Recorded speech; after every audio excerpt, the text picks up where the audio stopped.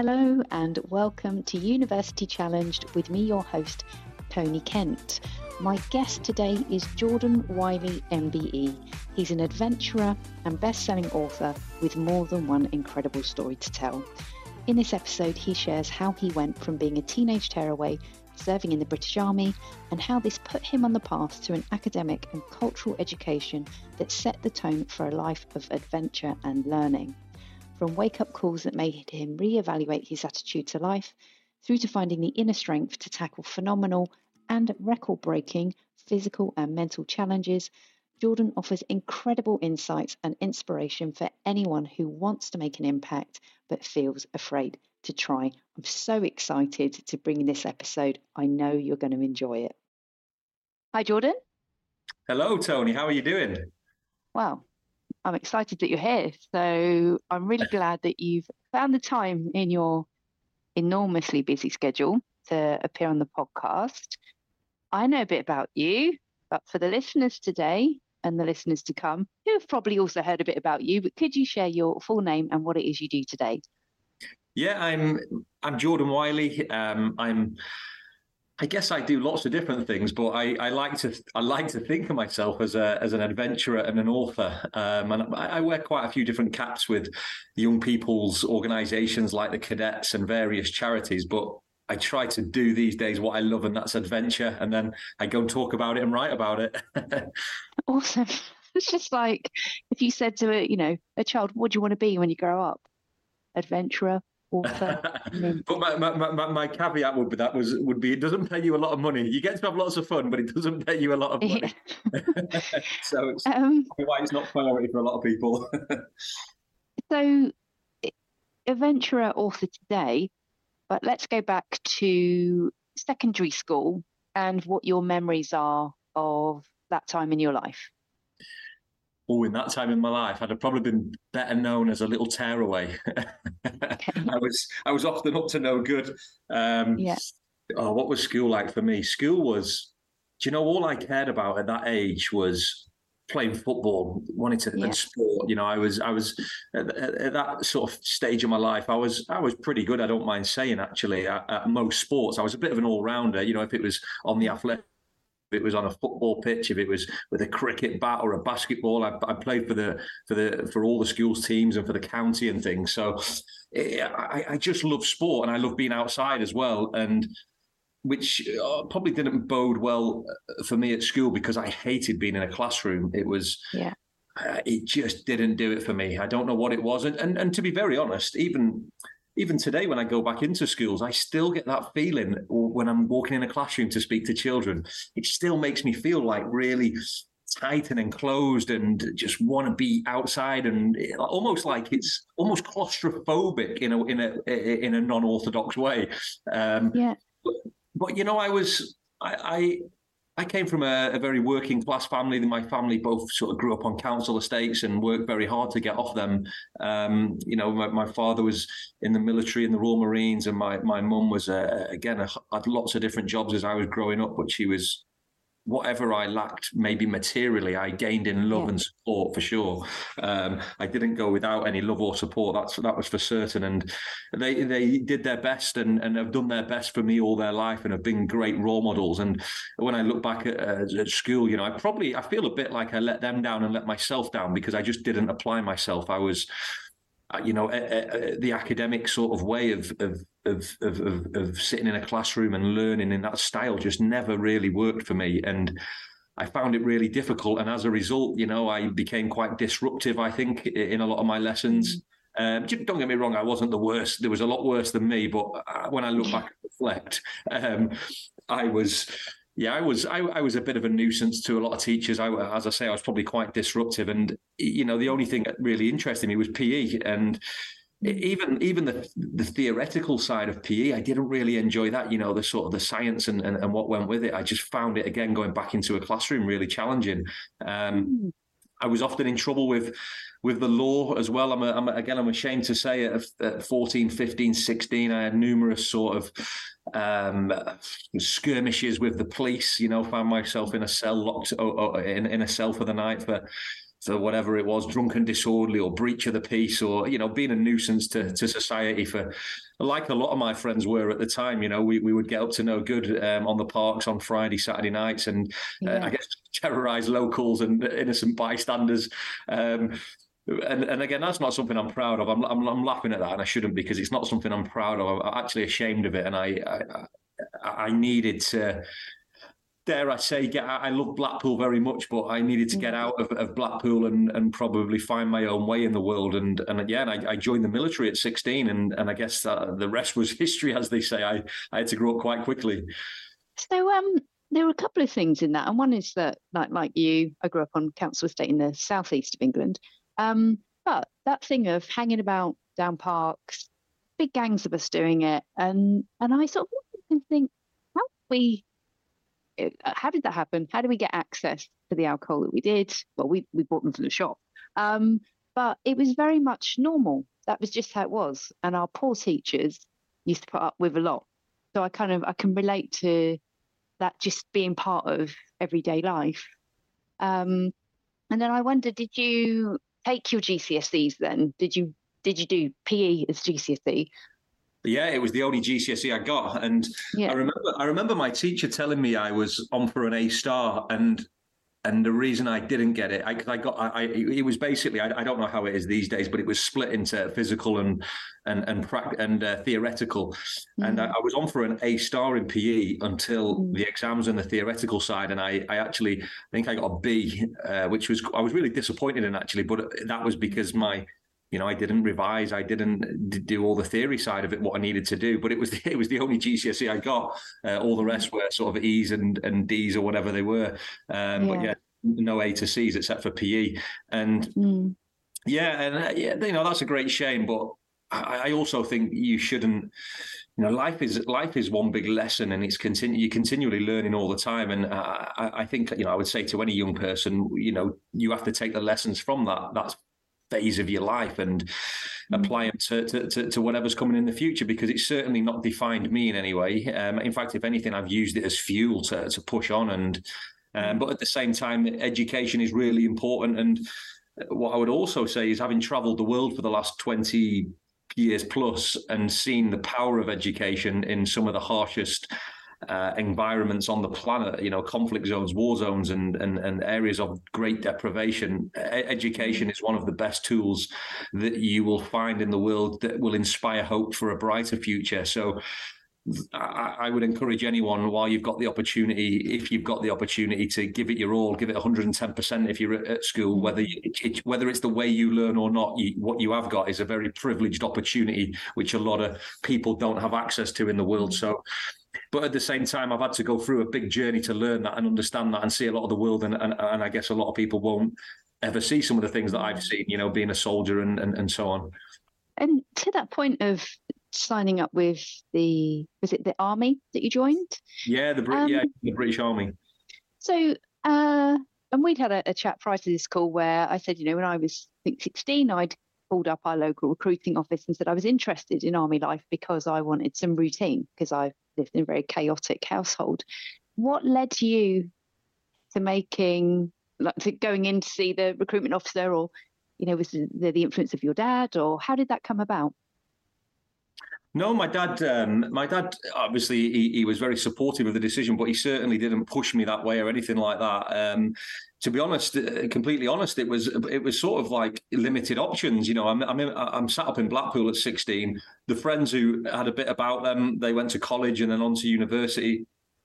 I was a kid who was 16 with very little in terms of academic qualifications, almost non-existent.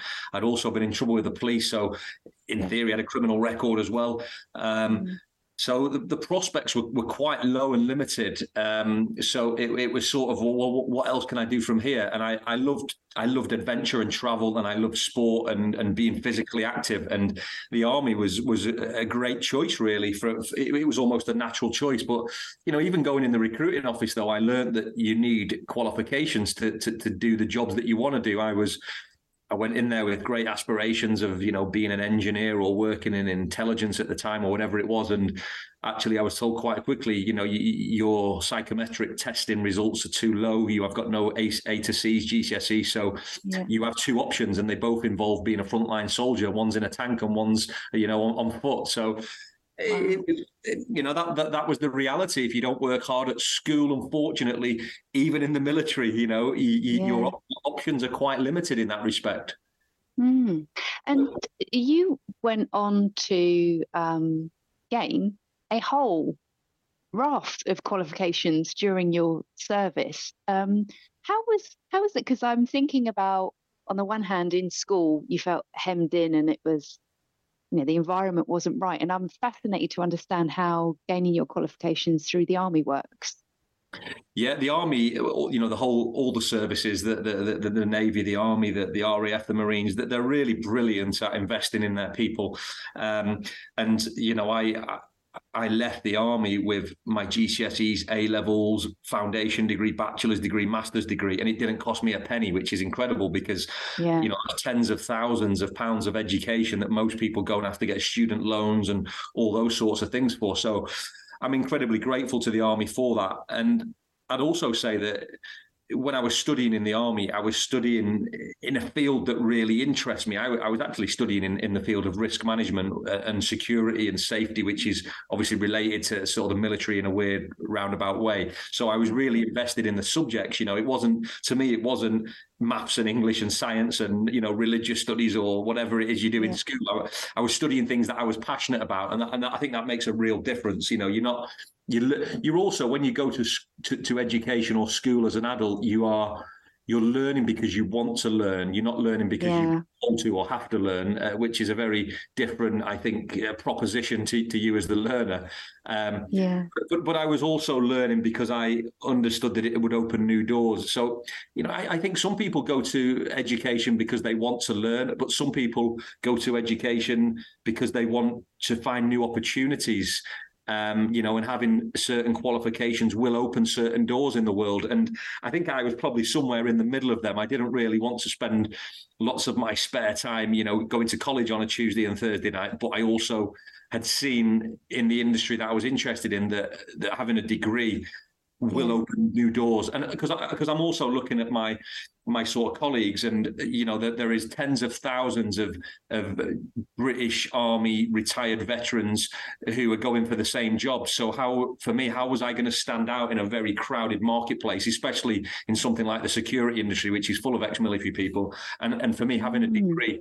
And I didn't think it really mattered so much about the subject of the degree. I think having a degree shows a level of dedication and commitment to professional development that whether you got a great grade or you didn't, you've looked at a situation and tried to better yourself as a result of it. And I think employers value that. Whether I'm right or wrong, I don't know, but I certainly, knowing what I had to do to earn a degree was pretty brutal, and I only just scraped through it. And I didn't pass with flying colours by any means, and it was a challenge from the outset.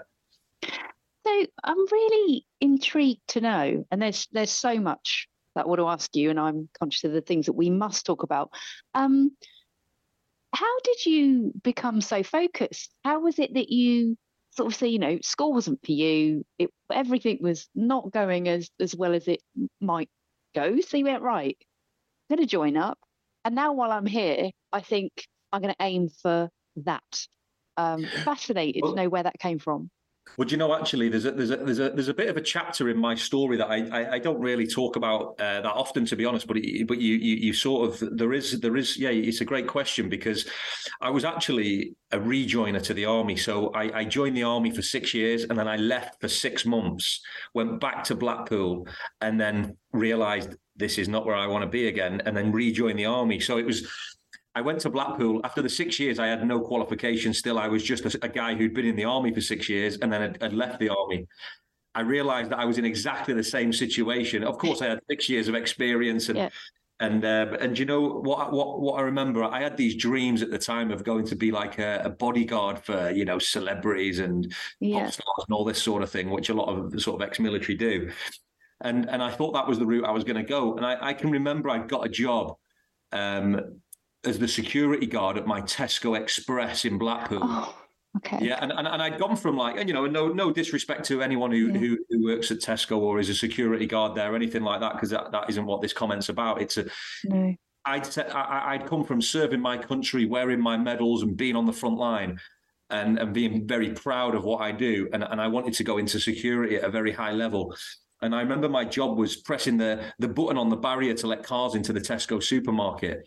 And I remember thinking, and I was doing 12-hour shifts for 6 days a week, and I still didn't even earn enough to be able to cover my mortgage and my bills and things. And it was like soul destroying. And I remember one day, because my regiment recruited from Lancashire and Blackpool, and one day my friends came in on leave into the Tesco superstore. You know, we were on leave from the army, and they was giving me all the banter and what have you. Yeah. And I remember thinking, God, I miss those days, and it was something that clicked in me. I said, you know what, I need to go back to doing that because when I left as well, when I left the army, it was after one of my tours in Iraq, and we'd had quite a tough time. I'd lost a great friend and some other colleagues and what have you, some heroes, in fact. And it was a bit of a knee-jerk reaction for me just to leave. You know, I was like, I don't want to, you know, I'd seen a bit of sort of death and destruction, and I thought I need to get out of this place. And I didn't really think it through. I just decided, you know, I'm giving my notice, I'm leaving. And then when I got back to Blackpool, I realised that I wasn't actually much better off than when I left to join the army at 16. So when I went back in the army the second time, I actually went in and I looked at the job of being in the army very differently, because the first time I was in, the army was my life. It was everything. It was, you know, I lived, slept and breathed, you know, being a soldier, and that was it. Nothing else mattered. But when I went in, having had a bit of a glimpse of the outside the second time, I went in with a plan that I was going to leave again, but I was going to, I guess for a better word, exploit everything that the army has to offer me from a continued professional development perspective. Because every soldier and every person in the military has the same opportunities as me, but because you're so busy and you're so in your day job, people will never, in fact, most people, I don't think, take advantage of the opportunities and the funding available, because you know, the military doesn't make it super easy for you to find these. You have to do a lot of research. You have to attend a lot of meetings at your military education centre, and there's quite a lot of barriers to it. But and I guess at the same time, because the army's conscious that if it trains you up to a great level, it doesn't want to lose you. So you know, there's a downside from the army and the military's perspective, but there are great systems in place in the military, but they don't jump out and come and grab you and say, come and take advantage. You have to really dig through the weeds and get in the trenches to find all these funding mechanisms. And fortunately, through, you know, meeting the right people and speaking to the right sort of chain of command and officers, I was able to get tens of thousands of pounds of funding. But that same funding's there for everybody, but you've got to be quite brutal and determined in your focus. And because I'd seen life on the outside as an adult after leaving, I needed to get back in. And not only that, I was earning money while I was learning, you know, which is quite rare. If you go to uni, you're spending money. But if you can do your qualifications and be working, being paid by the same person, that was a great advantage for me. Wow. So, and you mentioned when we spoke previously, you know, there was just, you were learning about everything while you were in the army. So there were cultural lessons that you learned. You learned how to be a soldier. And when you returned, you were doing study. Tell me about, because you mentioned Iraq. You said there had been kind of some real life-changing moments during the tours that you did. What are the ones that stand out for you? Yeah, I think wherever we find ourselves in life today, I think we're a reflection of and a sort of a product of the things we've experienced. You know, we're sort of, I guess, the architects of our own destinies, and going to Iraq as a soldier and seeing, you know, people lose their lives and sacrifice their self for their country. And it was very tough to experience that, and very emotional at times as well. But, you know, and I saw the worst of humanity, but I also saw the best of humanity from people like the Iraqi people. You know, you only ever sort of really know in this world what you've seen on the news, and you're heavily influenced by the media. But when you go to a lot of these places and you meet, you know, the local people, same in, you know, whether it be Afghanistan, Iraq, Somalia, Libya, Syria, 99% of the people in these places are good people, good, honest, hardworking people who just want peace. And it really opened my eyes to certainly the media narrative and how our brains and minds are influenced back home by what we're fed through, through digital means and TV and what have you. Because as I say, I've seen more acts of kindness and love and compassion and support and than in these countries than I've ever seen in the UK, and that's not me.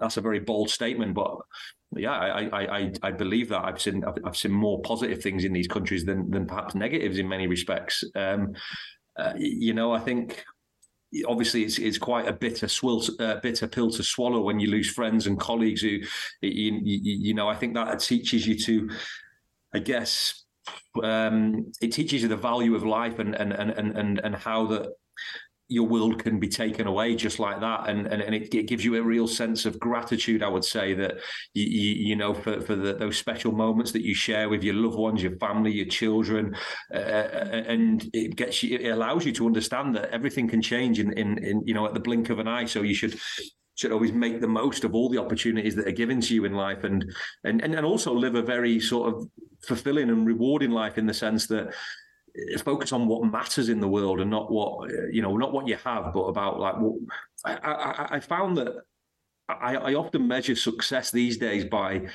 how much of a sort of impact I can have on someone else's life who maybe is a bit less fortunate.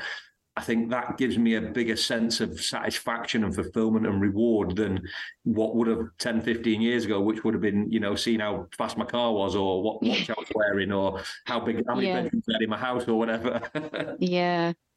And it's hard to learn that, though. You got to go through that cycle as an individual. I try to teach young people this, and I find it sometimes almost impossible. I think there's certain things in life that you have to learn not say the hard way, but you have to go through the challenge and the adversity to sort of build that personal perspective, but also to build resilience as well.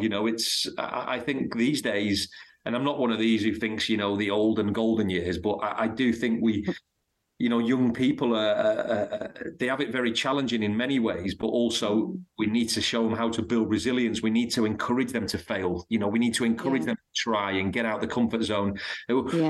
We're so protective of people these days. It's like, even in schools, like the health and safety culture, people don't take risks because they're scared of what somebody might say or what might. Yeah. People don't climb trees after school anymore. They don't, I used to go paddling in the local pond, fishing. I used to make a den in the local woods. But these are things that nobody does now because it's too dangerous or it's too risky or whatever. And that's what built resilience, these sorts of things, I don't know. It's interesting when I speak to, sometimes I perform for Women's Institute groups, and when I meet, and they come in all different shapes and sizes, all different age range. But when I meet the older women, they'll say, and I say to them, how did you deal with X challenge? They said, well, we just got on with it. And I didn't know. So they're like, we just got on with it. And you are all very cosseted nowadays. So I do think there is a degree of, like cosseting and wrapping people in cotton wool. You said to me that you had a moment with an interpreter that really kind of inspired you to think of education as a privilege, and I wonder if you would be able to share that. Yeah, it was sort of May, early June 2005. Yeah, late May, and it was a terrible period because we'd lost a very good friend of ours, a gentleman called Alan Brackenbury. He's a young 21-year-old Lance Corporal. We'd both been promoted before we left the UK on the same day in the commanding officer's office, and he was a great friend of ours. And he'd lost his life on the 29th of May. And then in the following days, we'd had a bit of a tough time. We'd been hit by a few roadside bombs in the aftermath of Brax losing his life, and luckily no one had been injured and what have you. But there was this one particular occasion where we were driving to a sort of a meeting with some, I think it was local tribal leaders or local police commander or something. And anyway, we're going down this really busy road, a bit like going down something like, I don't know, the A34 or the M1, a super busy road where you would never expect to see kids playing on it or alongside it. anyway, long story short, we came across a group of children at the side of the road, and my immediate sort of thoughts were, this could be like an ambush or something. Why?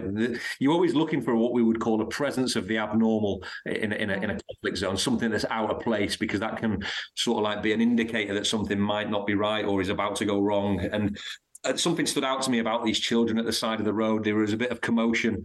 And anyway, we got there, and tragically, a little boy had basically lost his leg. He'd inadvertently stepped on a roadside bomb. Obviously, that bomb wasn't designed to hit him. It was probably designed to hit one of the patrols, the British patrols. But tragically, this boy had inadvertently hit this bomb, roadside bomb, and he'd lost his leg. And the medic and myself and various others, we tried to patch him up, and unfortunately, he'd had sort of what we would call a catastrophic bleed, and he'd lost a lot of blood, and tragically, he'd lost his life, which was obviously horrific. But what stood out to me was on the way back to camp, I was sort of reflecting on the situation, and I said to our interpreter, I said, you know, sort of mulling the situation over in my head, I said, what were these kids doing playing next to this busy road? I said, why were they not at school like everyone else? And I remember the interpreter looked at me in sort of real disgust at the time, and he said, he sort of like almost shouted at me and said, Jordan, don't be ridiculous, sort of thing. He said, these kids will never go to school. There is no school for these kids. They're very poor, and even if they did, the school is, you know, X amount of kilometers away. And I just remember sort of feeling really low at that point. And I remember that evening lying in my sort of sleeping bag in our tent in Iraq, and I remember sort of making a little bit of a pledge and a promise to myself that I was reflecting how, even though I didn't do well at school, it made me for the first time think what a privilege I had to be able to go to school. And, you know, a lot of these kids would have done anything to go to school. So even though I didn't really apply myself or take best advantage of the situation, it made me really reflect on that. And that was probably the first real lesson around education that I sort of experienced. And anyway, that night in my sort of tent, I made the pledge to myself that one day I'd like to come back and help children who've been affected by conflict or poverty or whatever it might be. And I guess I couldn't really put my finger on what that promise was ever going to look like or what it was going to be. But then I'm quite proud to say that 15, 20 years later, you know, over the last 5 years, I've delivered a school on the Horn of Africa with a lot of amazing people who've helped me fundraise and donors and sponsors and things. And yeah, we raised over $250,000 and delivered a school for hundreds of children in a country called Djibouti on the Horn of Africa. So it's amazing how the world works and the lessons that you're taught and you know, so yeah, it really changed my perspective on education, that incident, I guess. I guess it was the catalyst for a lot of positive things that have happened in my life, like going back to education, like trying to help people access education, especially in war and conflict zones and challenging environments. And the charity that you built the school through is Frontline Children. Is that right? Yeah, Frontline Children. It's a very small charity, tiny charity, very small projects. The big flagship project was to build that school. It does amazing little projects in places like Afghanistan, Iraq, Sierra Leone, and the simple principle is trying our best to help children access education. You know, whether that's from building a school at one extreme to providing some books and pens, or even internet connectivity. You know, it could be anything as simple as that. And yeah, the charity, we've just got a new CEO and chairman, James Gray and James Bingham, who are both incredibly motivated and good people who are going to drive the charity forward for the next 3 to 5 years, I'm sure. So it's amazing to be an ambassador for that charity and to fly the flag, because, you know, it's a charity where nobody takes a salary. They're all volunteers, which is quite unique, I find, in the charity sector. So it's a special little charity, and it's done some great work, and I'm very proud to have been part of that journey. Awesome. And so you said there's a sort of 15, 20 year gap between making a promise to yourself to take action when you can and being able to deliver a school. What adventures did you have in that period? Because I think there's quite a lot.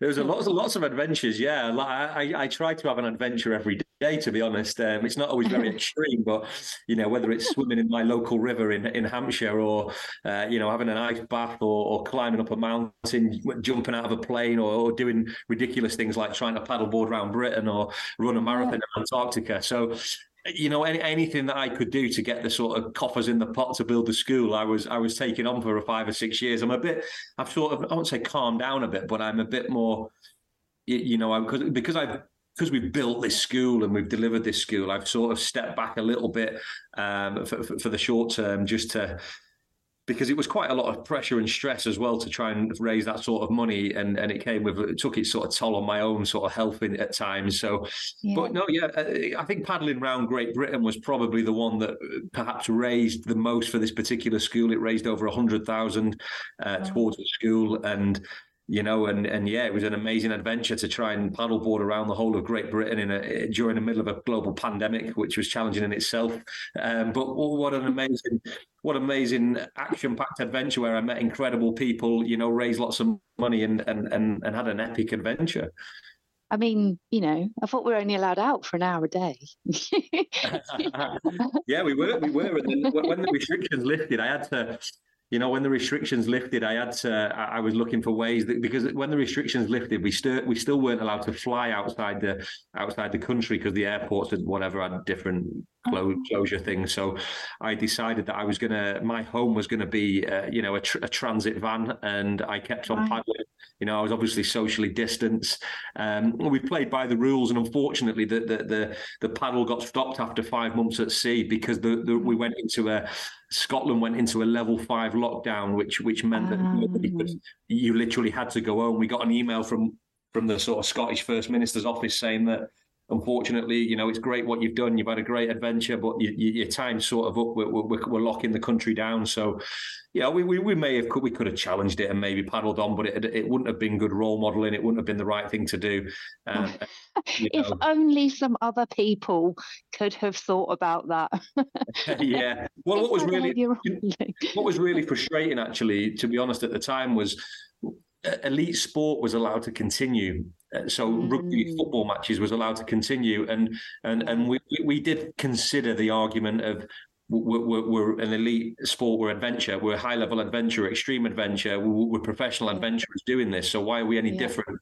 And we thought, you know what, it just would put a negative sort of taste on the whole thing to start arguing with the government, especially when so many people had lost their lives and been through horrific things. We didn't want to make the headlines for all the wrong reasons after we'd done so much good in the world with the charity project. So we took a sort of strategic decision that we've been asked to stop.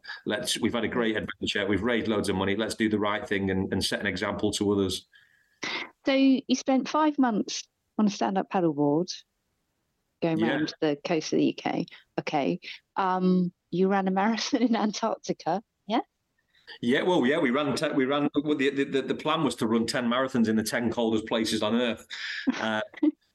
And because COVID came, we were only sort of, 5 or 6 marathons into this project. So we had to think of something that we could do at home. And that was where the paddle came from, because so I've still got 3 more runs to do. This project's been going on for about 4 years now. And although the fundraising's finished, I've still got to go to the North Pole in about 8 weeks' time to do one there. I've got one in Svalbard, which is in the Arctic sort of circle. It's in the top of Norway, a small island. And I've got to do Mongolia as well, which probably this year. It'll probably be January next year, but I'll do the 2 in April, Svalbard and North Pole, I think. Okay. And you ran a marathon underground, record breaking. Yeah. We held the record for the deepest underground marathon, over 1,000 meters below the surface in the North Sea. It's a new Guinness World Record. So that was all in aid of children's mental health for the Army cadets. So that was a great little adventure in its own right. Okay. And you, I don't want to get it wrong. I don't watch a lot of telly. I don't watch a lot of current television because I'm still living in the 90s. I'm still living in the 90s. But you are on Hunted. You were on Hunted, yes? Yeah, still on Hunted. Hunted, it's a Channel 4 TV show, Hunted and Celebrity Hunted. I'm one of the hunters. So again, it's just a little bit of fun and adventure. I get to chase pretend fugitives around the country in aid of a good cause, and use a bit of my sort of old military skills to try and track them down with lots of very professional detectives and intelligence professionals and what have you. So it's great fun, and what I like. You know, I don't really buy into things like celebrity culture, and I don't watch a lot of TV myself. But what it does do is it gives me a little bit of a profile to do some positive things with, and you know, helping things like the cadets and the Cubs and the Scouts and those sorts of things is great. So I'm not a huge TV fan as such, but I appreciate and respect the benefits that I get from being on Hunted for sure. And how did you? Because you said, you know, you had that moment where you were at the Tesco car park, realizing that the security detail you thought you might have got coming out of the army was not going to come to fruition, and then you are a hunter on Hunted. So how did that happen? How did you? I know you returned to the army, studied, but I'm intrigued to how you found your way to. Well, actually, when I was in the army, even though I was in a sort of frontline combat tank regiment, all my experience on operations was sort of in the world of intelligence. So I went and did some various training courses with the intelligence corps, and I was able to get some qualifications and do some training in the world of intelligence operations. So that's where my sort of, I guess, pedigree of intelligence comes from. But when I left the army, before I sort of went into the world of adventure, I spent a good maybe 4 or 5 years in private security. So I did get to achieve that goal, what I wanted to earlier in my life. But actually, it wasn't as glamorous as I thought it was. It was very well paid. It was very well paid. Don't get me wrong, but it was certainly far in terms of expectations. It wasn't as perhaps glamorous as a lot of people think it is, that world. But it opened up lots of new doors because it allowed me to travel the world as a security professional. You know, and it allowed me to earn a very good salary for a few years as well, which then in turn helped me go into do adventures, which doesn't pay a good salary. And I'm interested to know, actually, because I guess it's when you are a high-profile elite adventurer, and there's lots that goes along with it. And actually, if I think about what I see consistently, is that people like yourself are elite adventurers, but giving back in terms of, like, say you represent the cadets or working with the Scout movement. So how do you kind of make that work? You just like you say, it doesn't pay great. Well, it doesn't pay at all to the work with cadets and charities and things. But you know, I think for me as an adventurer, you know, and I certainly wouldn't call myself elite or anything like that, but as an adventurer who loves the outdoors, and someone who has a little bit of a social profile, I think with that sort of privilege comes a lot of responsibility. I believe that I have a responsibility to use my little bit of a profile to do good, to try and inspire young people. You know, if I'm privileged enough to be sent on these crazy, amazing adventures around the world, well, you know, that comes for me at a price. And the price to me is, you know, your commitment to young people and the next generation. Show them how you can achieve your goals, your dreams, your objectives, you know, and demonstrate that. And I spend most of my days going into schools and youth organizations as a volunteer, trying to encourage, support, hopefully inspire or motivate. And I see that as a responsibility that you have as an adventurer. I think adventuring is not just about going to extreme, crazy places and having fun. It's about pushing the boundaries of physical endurance, of psychological endurance. It's about using your adventures to have a positive impact on the world, whether that's through education, whether it's through charity causes, whether it's through campaigning and championing for equality, or whatever it might be, whatever you're passionate about, I guess. But I think, you know, adventure is more than just having fun and traveling. It comes, if you're taking your role seriously, you have a responsibility to society to do some good in the world, I think. And there's 2 questions I want to ask you. There's more than 2 questions. There's so many questions I want to ask you. Thinking about, so let's take adventure first. How do you, because you just really lit a light bulb for me there, in that there may be a perception that it is right. If you're going to run, like if you're going to run a marathon or do ultra marathons, or you're going to run in the Antarctic, it's just about, willpower and nutrition, but you've just got to drive, push, push, push.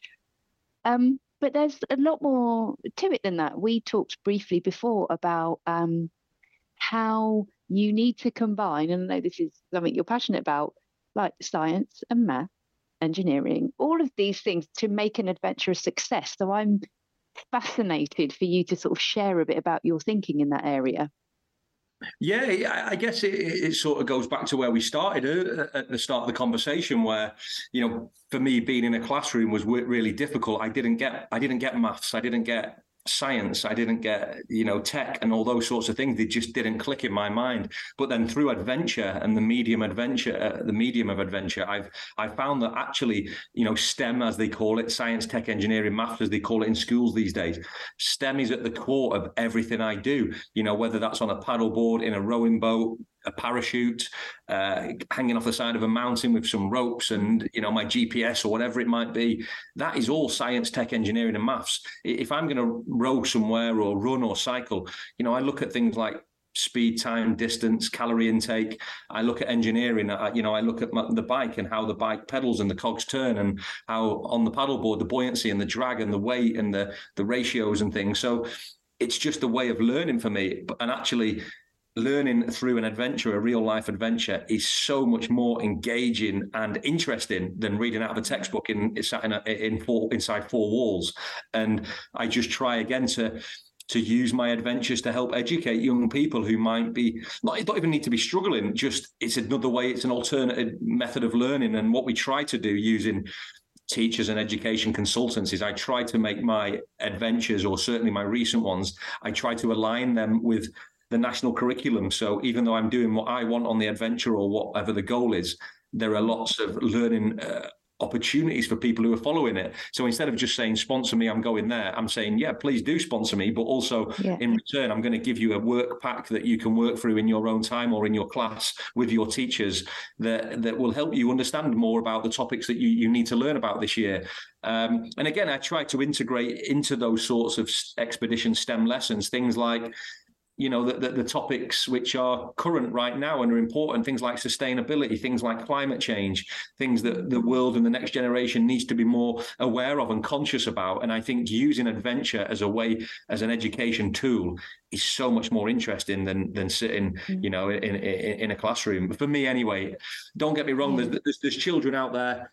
There's lots of children out there in the world who learn perfectly fine, and that classroom setting is great for them. The ones where it's risk-free, it's indoor, and it suits those with a long concentration span who are very academically gifted, and that's fine. But all I'm trying to do is help those who need a bit of something else, a bit of that magic ingredient what no one's really ever put a finger on.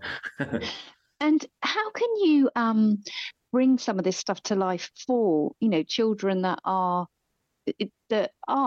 on the council estates and don't have access to? Because I do see, I've had when I used to work in corporates, we'd always have some Olympian come in who had had the best possible start in life. So of course they're going to be amazing at rowing. And I'd love to know how you feel you can bring adventure to all children, regardless of what their background is. Well, that's what I'm trying to do now. But and I guess the challenge is it's funding, because I'm not looking to make any money. For me, it's a voluntary project. But what it does need is to develop new content and fresh content, which is all curriculum aligned and aligned to things like the United Nations sustainability goals. It needs things like project managers. It needs teachers and education consultants to help me map my adventures to the national curriculum. And at the moment, I've been paying for that sort of thing out my own pocket. And we've come up with a few pilot models, and I've proved the concept. I've tried it in schools. I've had great feedback. I've got lots of letters and testimonials. But now it's trying to find someone who seriously wants to help take it to the next level so we can make it a national free resource. And, so if there's anybody listening, or companies or donors out there, as I say, it's not about me. I don't need to take anything from this, but I've got this proven concept now that. But unfortunately, education consultants don't work for free. Project managers don't work for free. And let's talk about you as an author. How did this start? Was it always within you and you wanted to bring it to life? I know, definitely. Well, I think it's within all of us. I think everybody has got a book and a story to tell. It's just that, most people don't sit down and take the time to do that. For me, I think it was managing my own mental health again. I think like getting outdoors was great, but I sometimes found it struggle. I struggled to talk to people who were close to me about my feelings and my thoughts. I'm quite closed. People would say I'm cold sometimes, like partners and people would say, "Oh, he's really cold, isn't he?" But I'm not, and I just find it hard to talk about sensitive issues to people who I love and who are close to me. So I started writing I started journaling and blogging and things many years ago. And yeah, I found that I was not too bad at writing my thoughts and feelings. I wasn't good at speaking about them, but I could write them down. And I guess it just went from there, really, and really enjoy it. I've wrote lots of things that have never been published as well. I've been working on I guess a personal diary blog about young people and how we prepare them better for the future and things like that I probably won't publish, but it's helped me with my own work, just writing my thoughts and feelings down. And did you write a book with your daughter? You did write a book. We did, but I say we wrote a book. It was a colouring book. Okay. So there wasn't that much writing in it, but it was a colouring book during lockdown. In fact, it was all the flags of the world, and then it was like a workbook where you would colour the flag in, but you would also have to do some research and find out things like the capital city, the currency, the population, the culture. So it was helping young people hopefully learn more about the world, and it was a sort of a charity project for a local charity. And how do your experiences with education sort of inform your approach as a parent when you talk to your daughter about what she might go on to study, or what your guidance would be? I think it's really tough. I think it's really tough not to enforce your own opinions on a young person. I think, I remember years ago I started to do it with sport and football and things like that. And I can remember taking my daughter to places where she probably didn't really want to, or maybe not enjoyed it, but I felt that she should try things. And these days I just try to present her with lots of opportunities and see what she enjoys and see what she takes to. Of course, I love football. I would love her to be a super football fan, but she isn't. She likes football, but she's not. She's not like perhaps some of my friends' children who worship football, and that's fine. You've got to be.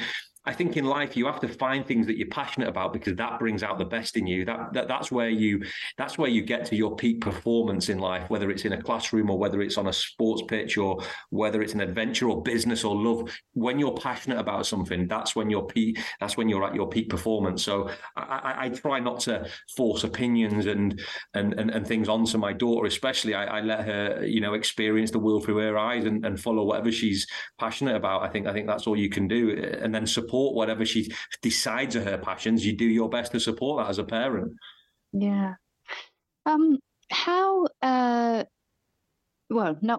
What has held you in good stead throughout the many facets of your life so far?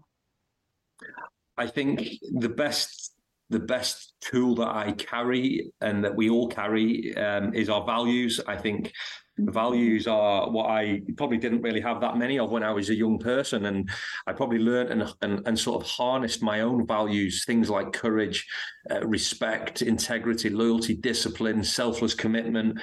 I think those sorts of values that I learned as a soldier are the same values that I live by today, 12 years after leaving the army. I think values ultimately are what guide values guide our behavior. They inform our decision making, and they're the best tool that we have at our disposal. And I think, they allow you to understand very quickly and immediately, in fact, if you're doing right or wrong in the world, or if you're, following the right track, or you need to sort of tweak and adjust your internal compass and maybe move in a different direction.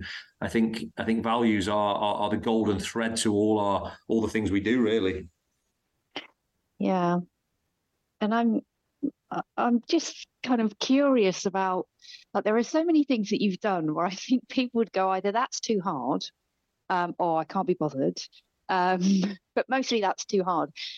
How do you break these things like these challenges and adventures down into something that is not easy to do, but something that you can achieve? Well, yeah, I think as you say there, it's about breaking it down. It's like with any goal or objective, whether it's in the workplace or out on a mountain, it's, you do your research, you train for it. I must say, I'm not the fastest or the fittest I'm in the world. I'm not an elite level athlete. I'm a passionate adventurer, but, at the same time, I love, on a Friday night, having a beer and a pizza with my friends. I'm not somebody who's watching everything you eat or anything. Yeah, I'm not. I'm not an athlete. I'm an adventurer. Yeah.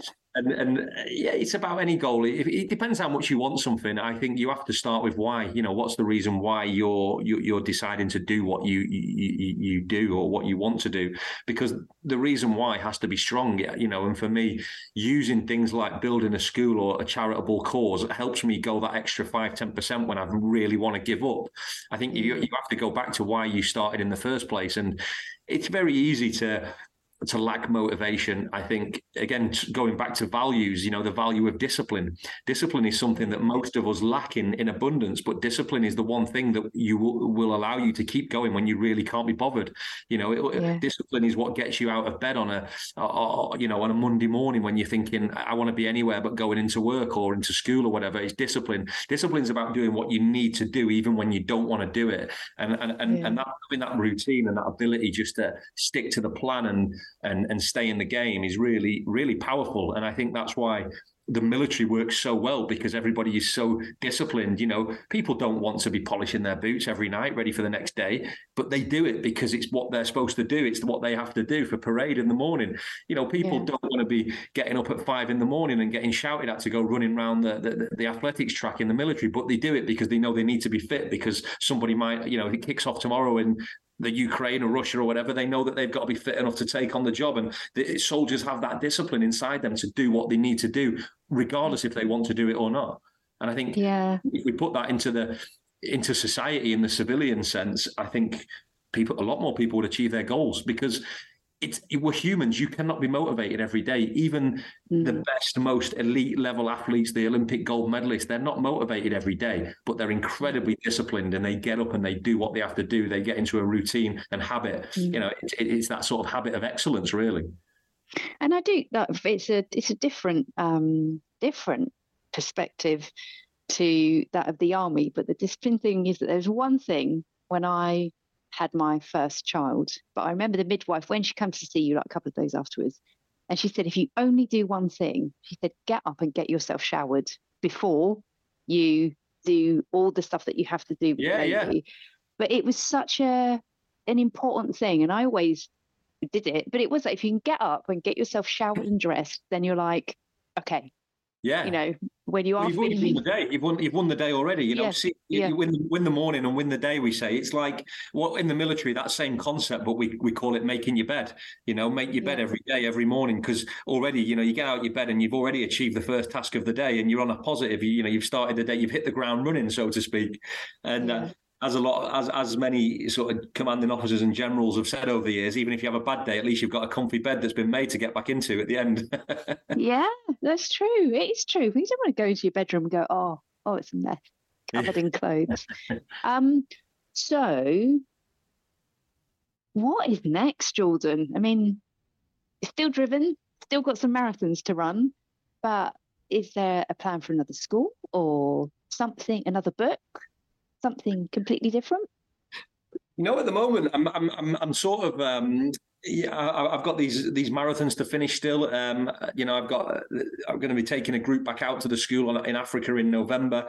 But yeah, I'm not in a rush to go and take on building a school again. It was quite stressful. So to be completely honest, I'm probably never going to go and try and take on a challenge over that sort of length of time, 5 years to build that school, and the duration and the stresses that it caused, and So I'm probably not going to do anything as big as that in terms of charitable fundraising, but I will continue to help causes that I'm passionate about. I would love to do something. I'm from a place in Lancashire called Blackpool, and I would love to go back to Blackpool and do something special for my hometown. That's probably something over the next few years that I'm going to look at in more detail. Blackpool, I would love to provide some opportunities for young people in Blackpool, people who need a bit of guidance and maybe nudging back on the straight and narrow, people who are lacking in terms of opportunity and support. So Blackpool is high on my agenda for the next few years of doing some good there, hopefully. But yeah, probably more of the same, crazy adventures. Maybe another book in the future, but helping young people, that's where I am at today. I think trying to be a positive role model in some way, shape, or form. Wow. Well, all of it is just really inspiring, and I was so glad I got to have some time with you. For people that want to follow what comes next, and I know you've got a new TEDx talk that is live, where's the best place to go to look at the many things that you're up to?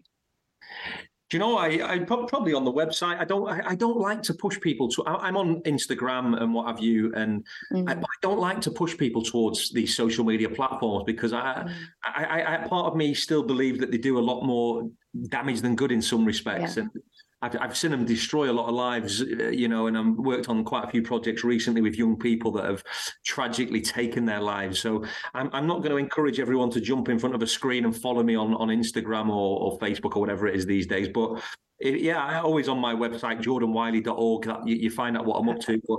But yeah, that's that, and I'll always reply to messages if I get emails and things as well.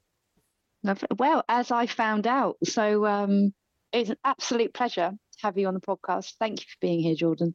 No, thank you for having me, Tony, and keep up the great work. Thank you.